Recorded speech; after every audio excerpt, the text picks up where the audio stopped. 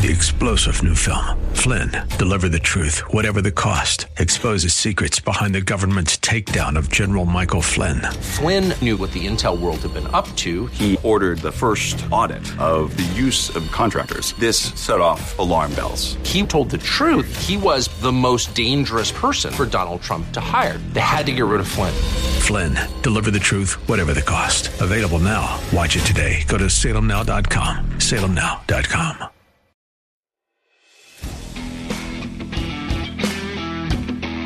This is The Rob Black Show. The Rob Black Show is on social media, Facebook, YouTube, and Twitter. Search The Rob Black Show. And now, Rob Black. Welcome in, Rob Black and Your Money. I'm Rob Black, talking all things financial, money, investing, and more. Thanks for listening to the show. It's a show dedicated to getting you to retirement. When I got into the industry, I was kind of a disruptor. I liked growth stocks. The industry liked value stocks. I brought the young person's mind to the game. Now it's an even younger person's game. So now I'm looking like the old dinosaur that I displaced. I got these little teeny tiny dinosaur arms, and I got teeth that can't quite, how shall we say, rip into meat. I'm kind of a vegetarian per se. It's time to put me out to pasture and have a comet hit the earth and take me out. I feel that the rules of investing have changed. Will it turn out to be short term? Will Dogecoin, will meme stocks be the new way of going forevermore? Will the short term focus rule the day? Or will you get back to normal where it's long term wealth accumulation? That's what I do. I feel that real estate has changed. I feel that pensions have changed. I feel that we got to look at the way we look at assets and liabilities differently as we age. My parents, it was pretty easy to buy a home for them. My dad was in the military. He had a salary. As part of being in the military, they give you a housing allowance, and they basically put you in a pretty nice house. So he didn't have to buy his first private home until after he retired. So I didn't grow up learning about mortgages. I didn't grow up learning about taking a look at the condition of the home or the foundation. I didn't know what waivers were appropriate and or not. California taught me about bolting down a house. I mean, you can bolt a house down? Yeah, you can bolt a house down. So you got to be very, very open-minded. When you think about real estate investing, the first thing that probably comes to mind is home. There's the Talking Heads song, Home. It's where I want to be. Pick me up and turn me around. I think you can hear the word home or heaven or angel in probably 1 out of every 4 songs easily. Join me today, Tony Mendez, Bay Area Loan Source. It's been a while since he's been in studio. Let's see if his microphone is actually working and to see if he tested it. Good morning. Sounds like it's on. It's a miracle. It's been a long time since I've been here. Yes, it has. Try to stay on, Mike, if you could. Real estate investors have a lot of options these days.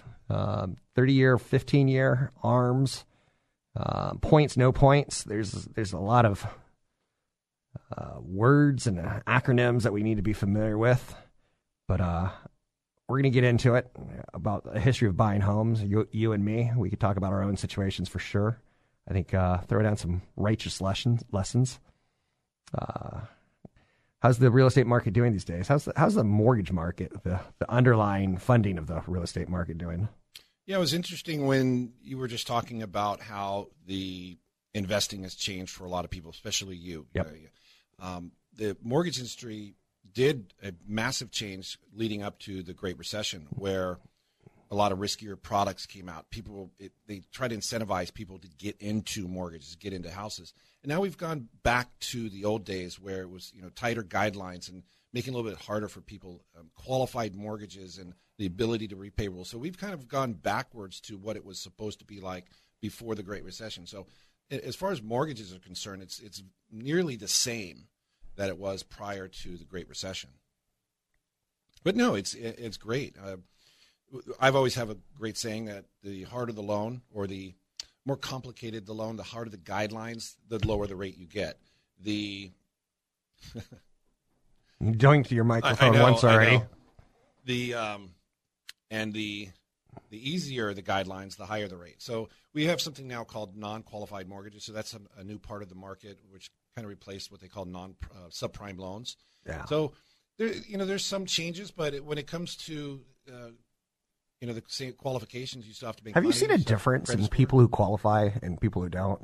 Like right now, you can take a look at this room and you see two Caucasian white guys. You can look to your left, see the producer. You can look to your right. Have the people changed who are asking for mortgages? Yeah. Nicer clothes. Well, we came out of a very interesting time, the Great Recession, and I think we have a wiser consumer.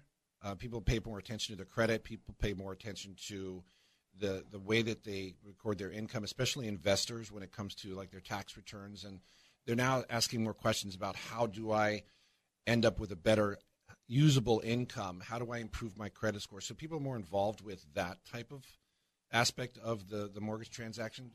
Real estate's always going to be that, ultimate goal for most people, most families. So we always see that drive that's always been there. It's just the way people approach it may have changed a little bit. I believe people are wiser. Credit scores have gone up probably like 30 points on average since in the last 10 years. So we are seeing more people getting involved. As simple as those apps like Credit Karma. Credit Karma is awesome. And it just gets you involved. I remember the first year you had it, you said, oh, somebody's trying to buy a car with my credit. Right. And it just gets you involved but it's a cheap way of following your own credit to protect yourself, and you can actually see when new accounts are opened up. I get a text message if I open up a new account. I love it. I think it's one of the better uses of a smartphone. It's pretty applicable to lifestyles. But Credit Karma. So you're saying that younger people are more in tune with their finances than you or I were 20 years ago? They are. Okay. They're exposed earlier on not just through media, but through the availability of apps and other technologies that we didn't have. Right. When I first got into finance, I didn't even know what my credit score was. I didn't know that I could ruin my credit really, really fast, and it took me a really long time to get it repaired. Like you learn that very quickly. So I was lucky to learn those lessons early in life instead of later. Yeah. And people still make those mistakes. And it's funny that we end up talking about credit a lot because it's such a credit-heavy industry. Right. Not just the mortgage industry, but everything. Cars and even furniture, credit cards, and it goes Jobs. on. Jobs. So, yeah, the younger... If I hire someone these days, I check their credit to make sure that they've paid their bills on time. Yeah. It's a really stupid thing, but it kind of tells you what are you hiring? Are you hiring someone who's bought a car and skipped out on it? Yep, the 3 C's, right? Yeah, for sure. So the younger clientele do come to us with a lot more. I don't want to say wisdom, but knowledge. The wisdom comes later. It's funny because I'm starting to think, because I've known you for 25 plus years. I've known CFP Chad Burton for 25 years. I'm pretty loyal to the people that I know in the financial industry. My first house was $100,000. I think I paid $96,500 for it. And I remember like the stress of being 25 years old and like, I wonder if I can afford this. And it was a glorified apartment. It was a townhouse.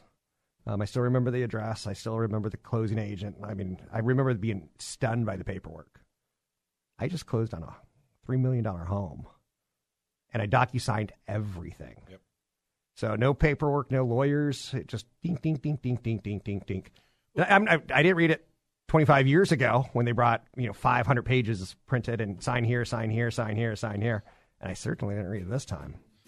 That could be very scary, and but not for somebody who's bought real estate and seen the changes year over year.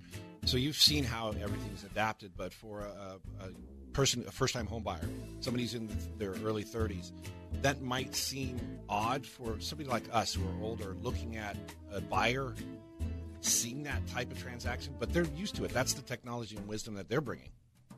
Tony Mendez with BayAreaLoanSource.com taking us out to break.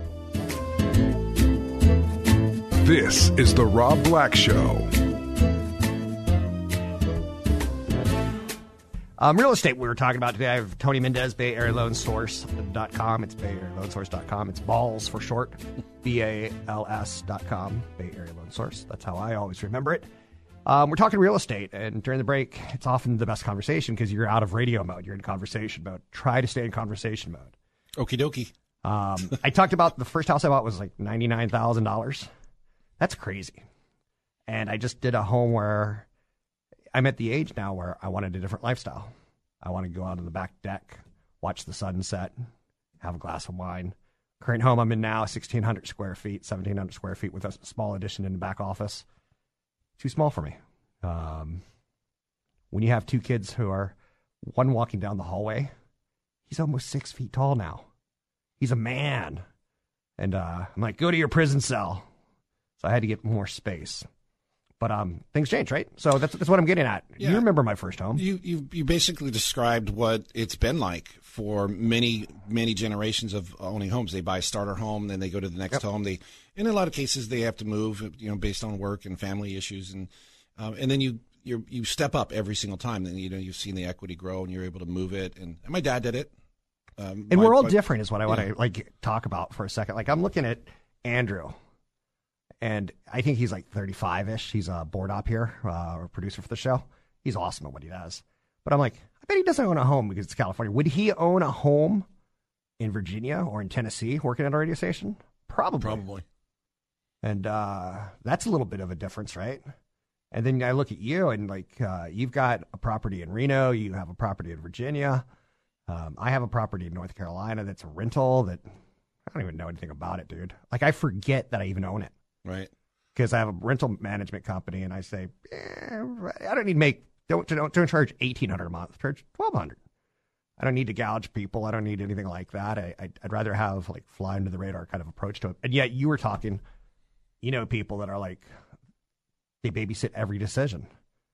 The person I just bought a home from, she's a freak. She's put it on the market. She's taken it off the market. She's put it on the market. Didn't want to part with anything she wanted all the pots, all the plants. Like, come on, leave a plant behind, There's definitely a different mindset between different types of investors. Yeah. There's no doubt. We see that difference all the time, especially when it comes to the details. You can tell instantly how involved people are in their real estate. Some people have gotten lucky, and they're just like, yeah, I own real estate. What's your mortgage? What's your taxes on this property? Oh, I don't know. I'll have to look it up. And then there's other people, of course, who know every single detail. And you can tell right away how, whether they were kind of, I don't want to say classically trained, but there are some people who really have self-taught themselves in investing in real estate. And it really makes a big difference. I read a great story about a guy who is 30 years old and ended up buying 4 properties, and now it earns him about $10,000 a month just because he didn't cut corners. He what they called increased the gap between what he spent and what he made by just picking up extra jobs, saving money. He really focused on real estate, and that's the kind of guy who will know every single detail, and he'll retire with some properties. And that's the ultimate goal, is to have that residual income later in life. Otherwise, why would you own the real estate? I'll be honest with you, Tony. I almost disagree with you. Remember when I bought that property 17, 18 years ago in Raleigh, North Carolina? I was like, I'd like some residual income when I retire. And now it's going to kick off a whopping $12,000 a year. I can't live off that. Not even the pay. But if I lived in North Carolina or if I had a trailer in Georgia, maybe that would be quote unquote residual income. Isn't it interesting? Just like the perspective, and I want to ask, 20 years ago when I brought you to California, you were a friend of mine on the East Coast. I was like, I need a good mortgage guy. I think the deals were you were saying people would come to you and say, I want to be a landlord. I want to buy a duplex. I want to live on one side and rent out to the other side. I want to babysit the renter kind of thing. What are you getting? People who want to be landlords? Are you getting, or is that kind of, as affordability is broken down? Are you losing the what I guess we would call the rental property investor? Most of the investors that we work with manage their own properties, and they're very in depth in their business. They treat it. In fact, one of our favorite clients, he buys a lot of property all across the United States. That's all he does. His spouse works and full-time W-2 job, and then he just manages the property. So I like that relationship, but you can get that. It took him a while to get to that point. So I'm selling my first property that I ever bought right now, and that's, you were just talking about how Raleigh worked. Maybe at the time it worked for you. Yeah, it's the same. You've always talked about how when you buy stock, you have to have some reasons to buy it and also have some reasons to sell it. Yeah. Right. And I think as things change, you have to just manage that portfolio, that debt. We've seen a lot of people, especially with low interest rates, do that. They've seen prices rise, they've seen rents rise, and they've been able to take some of their, trim off the fat, so to speak, off their portfolio and go into from a two unit, kind of dilapidated property to a better 4-unit kind of building and get good rates. And we've seen investors do those types of transactions. I got old before I could become a successful rental investor. That's the other thing too, is that we're seeing more younger people look at investing in property as far as older people, because it just doesn't make sense as far as the portfolio goes. They're seeing the stock market plays a huge factor in this. Why would people get into real estate when they're seeing the stock market go up? So we've seen that, a 10-year run in both, which has kind of divided a lot of people on stocks or on real estate. What is the most interesting part, I still see people putting tons of money. You're talking about $300,000, $400,000, $500,000, $600,000 into investment properties to make maybe a couple thousand, like your property in Raleigh. I have this equity here. Why am I not making a big rate of return? So we still see people dumping money. My cash flow analysis sucks, is what the answer is. And I was talking to CFP Chad Burton yesterday, talking about, I just dropped $3 million on a property. I could buy 12 homes in Raleigh for the same amount of money. Right. And then I'm a rental investor. And then I have the monopoly. I've got the big empire, so to speak. Like, suddenly I'm controlling lives, and I can put first wife in one house, second wife in another house, third wife in third house. And at 12 later, you're like, are you a Mormon from like the 1600s? Maybe. For the record, I'm sorry to all Mormons. I did not mean that. That is a lot of work, though. I wouldn't want to do it. We actually see more investors, like I said, trimming the fat and selling those properties and putting them into like 5+ units, apartment buildings, because it's easier to maintain. Plus, if you lose a tenant on a single family property, you lose 100% of those rents, as opposed to a 10-unit building, you lose one, it's only 10%. It's Tony Mendez with Bay Area Loan Source. We're walking down memory lane, doing a little real estate, just chatting. Stay with us. You can find him at BayAreaLoanSource.com. The Rob Black Show is on social media, Facebook, YouTube, and Twitter. Search The Rob Black Show. Welcome back in. Rob Black and Your Money. I'm Rob Black. Talking all things financial, money, investing, and more today. Focusing a lot on real estate. There's real estate that you like and there's real estate that you don't like. You should have that kind of concept in your head. When I'm a stock guy, through and through. I'm a stock picker. I'm a stock picker's picker, so to speak. You can pick your friends, you can pick your nose, but you can't pick your friend's nose. Same thing with stocks, right? Real estate, I remember getting into the industry and learning about REITs, real estate investment trusts. And I've always found it like a brilliant concept of a way of owning real estate. So my producer, who can't really afford to buy here, I'm like, you could own commercial real estate. He's like, no, I can't. No, I can't. And I'm like, you can go out and buy a real estate investment trust, which is something that Congress set up to basically take care of Congress back in the 1960s. There's a lot of wealthy white guys who said, how can we, cheat the system? And they set up what were publicly traded companies that had to give 90% of the profits of managing the commercial property back to the shareholders. And you got to have it professionally managed. The professional management would buy the building. They would operate the building. So you got the appreciation of the building, of the location, maybe a Chicago office space, maybe a New York office space, maybe a movie theater in Virginia. There's different types of commercial properties. But what's interesting that I bring that up on is Chad and I, when the first times I met him, we got into a vicious fight. Because he liked private REITs. And I was like, you're just a salesperson. I'm like, you're getting that big kickback. He's like, yeah. And he's like, they flew me to Florida. I'm like, you're such a monkey, for lack of a better word. I was thinking about a donkey, but I can't say it. Eeyaw. So in private real estate, there was these big kickbacks. So people like Chad would go out and find a wealthy investor who wanted to diversify their portfolio, and he'd buy a private REIT. I don't like private REITs because there's no auditing, there's no accounting that I feel comfortable with. I like that's one of a lot of front-loaded costs for the investor. Yeah, and it's private, so it's like a limited partnership. You're limited, and you're not the master. You're the slave. You can't say master bedroom anymore. I know. So, Primary. Isn't that crazy? To me, I don't associate the two, but I get it. So Anyhow, but I bring that up because when it comes to real estate, I think it's very personal, and I want to be able to see it and touch it and feel it. Charlie Crackler once was on the show, and he's like, "Why would you own a real estate down in like North Carolina?" It didn't like make any sense to him, and he's like, "I want to be able to travel to the property and see it." What are your thoughts on? I guess you would say the personalization that comes with real estate, and it's like some people can't afford California, so they go for North Carolina. There's definitely people who should not own real estate. Okay. Just start off and just say that. There's people who should just rent. Okay. I don't mind owning real estate out of touch, out of reach, so to speak, if you are used to owning real estate. Okay. I've owned real estate out of state. I owned several properties out of state, and it works out. I use a management company. I think but it's getting easier with technology and the apps. I have one client who uses Airbnb. Yeah. And they provide really good accounting for his rental properties that he uses. And so those types of technologies have made it easier to self-manage even from long distances. I know people who have investment property here within reach. They never see it. So why not own property out of state? But do you remember when we flew to North Carolina? Yeah. And we sat next to a guy who was basically taking California money and buying real estate for clients. Get a power of attorney. Yep. He goes and buys properties out of state, and this was their investment angle. So there was. I still know attorneys in California who do that. Every now and then they're like, "You want to buy some stuff with me in Tennessee?" I'm like, "Not really." Right now, there's a big push towards that.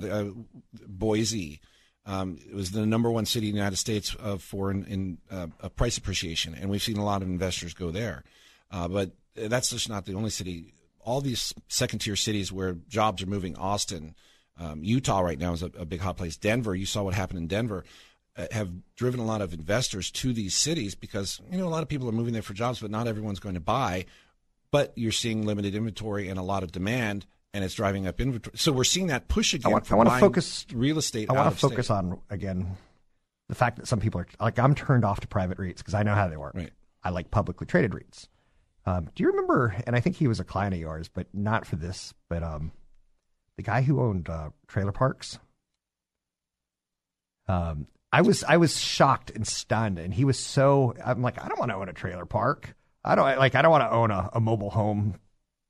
And he's like, you don't know how much fracking money there is. And he's like, cha-ching, and he lit up like a Christmas tree, talking about it. I'm like, really? We just ran into a client that makes he's part owner, and he doesn't have to do anything. He makes about $40,000 a year owning one.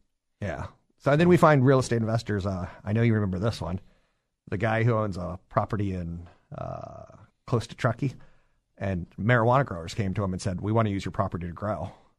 And that's a weird way of getting rental business, but well, we had a client. It is what it is, right? His house burned down. Yeah. In the hills, and he ended up not rebuilding, and he leases it out to marijuana growers. Yeah. And he makes more money that way than he would if he rebuilt the house and had renters. Yeah. So, yeah, it's... And for the record, I don't know any of the legal issues on leasing your home or renting your home to marijuana growers, if you know or don't know. And again, trailer parks, I'm like, aren't the clientele low? Like, we have really hardcore opinions. What's a single-family home? Like, Gabrielle. She's been listening to the show for over 20 years. And for 10 years, she felt price out of real estate. And then she finally, and she wants to get married. She's not the best looking girl, but she's got a tech job, but she's had like 17 tech jobs. So she's getting fired a lot or, downsized a lot. And I was like, why didn't you just get a condo in San Jose? She's like, oh, condo. I was like, I'll come to your housewarming party. And then 3 years later, she sold said condo and bought a single family home. Yep. So, and she looked down on it is what I'm getting at, is kind of like that approach of, there's a lot of psychology with investing. Like, I like growth stocks.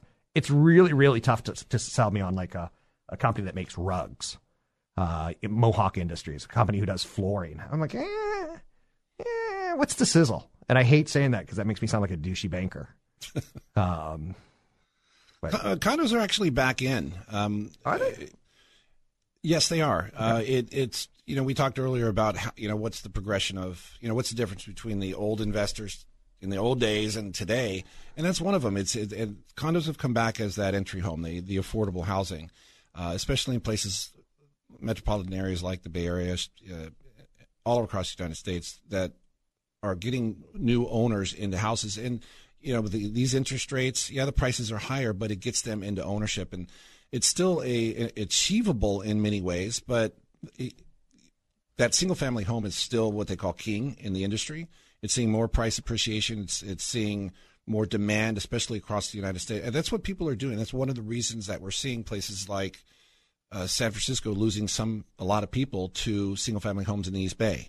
Yeah. And it drove up Oakland for the last 3 or 4 years, which was then the top 1 or 2 in the West Coast as far as a price appreciation, because people are looking for that cheaper single-family home farther away from work. So we're seeing a lot of different changes within the microeconomies and microgeographics of large cities.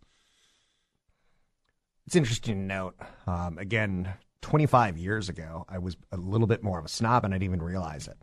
I'd say, I would never own a condo because you could never really own it. You have condo fees until the day you die. But I have property taxes till the day I die. And back then I'd say that line 10 times and I probably got people to buy into my BS. You can own prisons. There's a housing situation that 25 years ago I'd go, I bet a lot of Americans are going to go to prison for life. And I think we're always going to have prisons. America's got a problem with prisons. We got too many of them. So there was an investment angle, Correction Corp. And you could actually invest in the real estate of prisons, which is just surreal to think about. And as I've gotten older, I'm like, I wouldn't put my money into that because I don't really believe in the prison system. I think it's kind of a broken system. We've definitely seen a lot more investors, or especially first-time home buyers, talk about whether or not they should buy real estate or get into REITs. I have always thought that if you don't have Bay Area money, down payment wise, to get that mortgage, affordable for you and qualify, to maybe take it out of state. And then if you're uncomfortable with that, what's another way to get into real estate? We're seeing more and more people say get into REITs. Now, you saw what happened out of the big recession, the Great Recession, and the Fannie Mae and Freddie Mac, they sold a whole bunch of properties to these large corporations, and then they've now turned those into REITs. So there's 3 large REITs right now that just buy properties. They even build properties now to just rent. So it's and you can get into those and still own rental property, but you're owning a very, very, very small portion of it. So, and they're very successful. And companies like BlackRock spent a lot of money buying homes when people were getting foreclosed on in 2006, 2007, 2008. And that's what it was meant for. It was meant to put a bottom to the falling of prices. Yeah. And they were supposed to return these properties back to the community, to the buyers as affordable housing, but it was a loophole, and they kept the properties because they saw inventory drop, they saw rents increase, and they saw profit. So there's a huge amount of inventory that's sitting there that's not owned by the general public. Look at a chart I'm showing you on the right here. Put on your glasses if you can. Oh, we got 30 seconds. We'll come back and do this in a second. But these areas here that are gray, it's a chart that goes from left to right. And the gray are recessions in America in the last 60 years. And you can see real estate. Yeah, you could see kind of some downturns in there, but not really, even during recessions. It's interesting. You can find me online at Rob Black Show. You can find Tony at BayAreaLoanSource.com. It's BayAreaLoanSource.com. Take a break. We'll be right back. This is the Rob Black Show. So later in the show, and this is going to be a super long podcast today, tell friends about it. You can find it at Rob Black Show.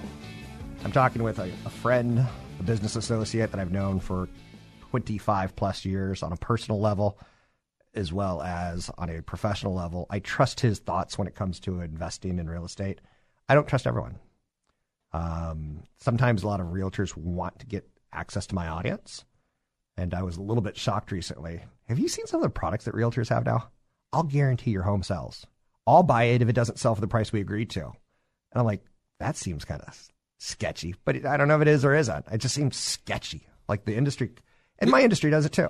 Well, there's financial products promises things they can't deliver, like annuity. You're going to get paid for life. Right. You're going to get paid your own money. They don't tell you that. They make it sound like if you live to a bazillion years old, you're going to basically cheat the system, but it's your own money coming back to you. And there's a whole new what they call iBuyer that I learned that word recently. Yeah, I had to look up the definition just to make sure I didn't mess it up. But the iBuyers are it's a very small percentage of transactions. About I think it's less than 1%, but it's a new way that realtors can engage. I don't want to say it's a new product because they're still buying and selling your house. They're still getting a commission. You're still selling your house.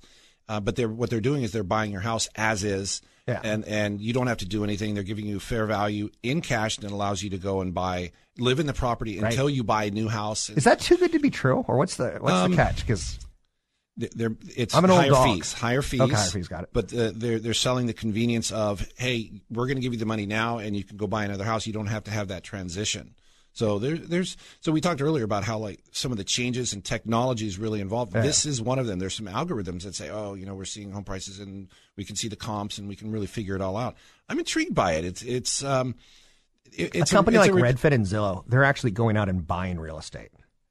When they see a dip in price, they're going, that's a good one, and we'll be able to sell that at some point in time. Yes, it's crazy to think about because you're like, aren't you just a business of getting agents to do an MLS listing with you, and like getting the selling the leads? Like, nope. Mm-mm. They're actually buying inventory, which is to me, it's like I can go buy shares of Redfin, which I think is my children will never use a traditional real estate agent. They're going to be using an app. So much so that the iBuyer is a new thing. It's all app driven. I want to come up with the iCoffin. It's a big glass coffin you get buried in that you could swipe left and right. People could like you or not. Hey, he looks like he's carrying nicely. But the iBuyer. Let's go back to that. It's definitely distracted me as I'm not thinking about like how we use an iCoffin. Steve Jobs is buried in the iCoffin. We can look him up right now. It's pretty solemn. You know what's interesting? Going through my house because I'm selling it to buy another one. I found one of the original Max prototypes in my house. It's in my car right now. You can go bust into it and steal it. So, yeah, the iBuying business is. I think that's going to grow. I don't know how much of a market it's going to take because people still. It's a convenience to help a seller to buy, and in this kind of market, it works. Will it work in the future? They'll probably adapt. But that's not the only part of how technology has helped the business. It's on the mortgage side as well. There's a lot of the big companies, I don't like really saying those names, have apps now you can get pre-qualified very easily. Yeah. The one part that I don't like is the human element that I believe real estate and mortgages really need. Because if you go to an app and you're self-employed and you were W-2'd, you went self-employed, you put in your new number, you can't use your self-employed income because you haven't got 2 years of it, but it's going to still tell you you're qualified. It's a junk in, junk out type of app. That still needs to be worked on and evolved, but so they're playing right now on the whole app and convenience part. Yeah. So, but what we did... Don't be a dinosaur, dude. No. What the pandemic kind of helped, the silver lining there for real estate is that the technology was pushed forward very quickly. The mortgage industry was already perched right there to make some big advancements, and they embraced it. So did the real estate business, the buying and selling homes. As anyone who did in the last 18 months has seen, it's just been an incredible wave of new technology. You even experienced it with the whole, not robo-signing, but e-signing, DocuSigns, and that's the way you can buy a house now. It's also the way you can see a house. Great stock to invest in, DocuSign. So the realtor's like, do you want me to send the person who comes to your house and takes your ID and you do a thumbprint, or do you want a DocuSign? I'm like, DocuSign. It's not even a question. California has not adopted that in the mortgage business yet. You still have to physically sign documents, but there are 17 states and growing in the United States that do DocuSign mortgages. We will get there. You know what I found interesting is titling, and we're going to talk about my new property in the next hour. But going through title, they're a pain in the butt. They're like, oh, you got to watch out for wire fraud. Oh, you got to watch out for wire fraud. But to the point that they're like, they kind of talk down to me. I don't like that. It's a tough business. I don't think people give escrow officers and title companies enough credit. Really? Yeah. You're choosing the side of them, huh? I am in this case. They are title a companies savior matter, for. huh? Yeah, they do. They make the transaction work. In fact, if you were to buy your house and not use a title company, you will have a lot of trouble getting a mortgage. Do you know I got that delayed financing? You'd have trouble getting it because you don't have a settlement statement. Do you know I got in trouble at this station for? I was talking about titles at one point in time, and I was like, "Yeah, back in Virginia, you do a title search," and I was trying to explain what a title search is because it shouldn't be that difficult to explain. I was like, "So back in Virginia, I owned a home that had slave quarters, and you do a title search to make sure that it wasn't given away at one point in time to someone like a slave." Or like an uncle. And I should just use the uncle example because people got really, really angry that I used the word slave. And I still to this day, I don't know what I can and can't say. But titling it's important, but it's still kind of a pain in the butt. It seems to be a little bit of a racket. It's a necessary evil, is what I think you're trying to say. It seems to be a little bit of a racket. So if I bought my house 10 years ago and I'm selling it to you, it's got a clean title. It's already been checked once. I want to make sure I'm clear. I'm defending the people that work there. They work very hard. It's Tony Mendez. You can find him at Bay Area Loan Source. I'm Rob Black, talking all things financial, money, investing, and more.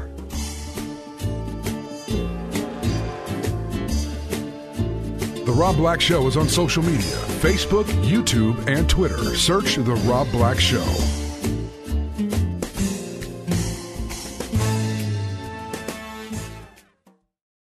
Three-star General Michael J. Flynn, head of the Pentagon Intelligence Agency, knew all the government's dirty secrets. He was one of the most respected generals in the military. Flynn knew what the intel world had been up to. He understood its funding. He ordered the first audit of the use of contractors. This set off alarm bells. The explosive new documentary, Flynn, Deliver the Truth, Whatever the Cost, uncovers the facts behind this scandal. Flynn told the truth. He was the most dangerous person for Donald Trump to hire. I find out the worst enemy that I'm going to face in my life is right here in America. They took my assessment and they wanted me to change it. And I was like, I'm not changing it. They had to get rid of Flynn.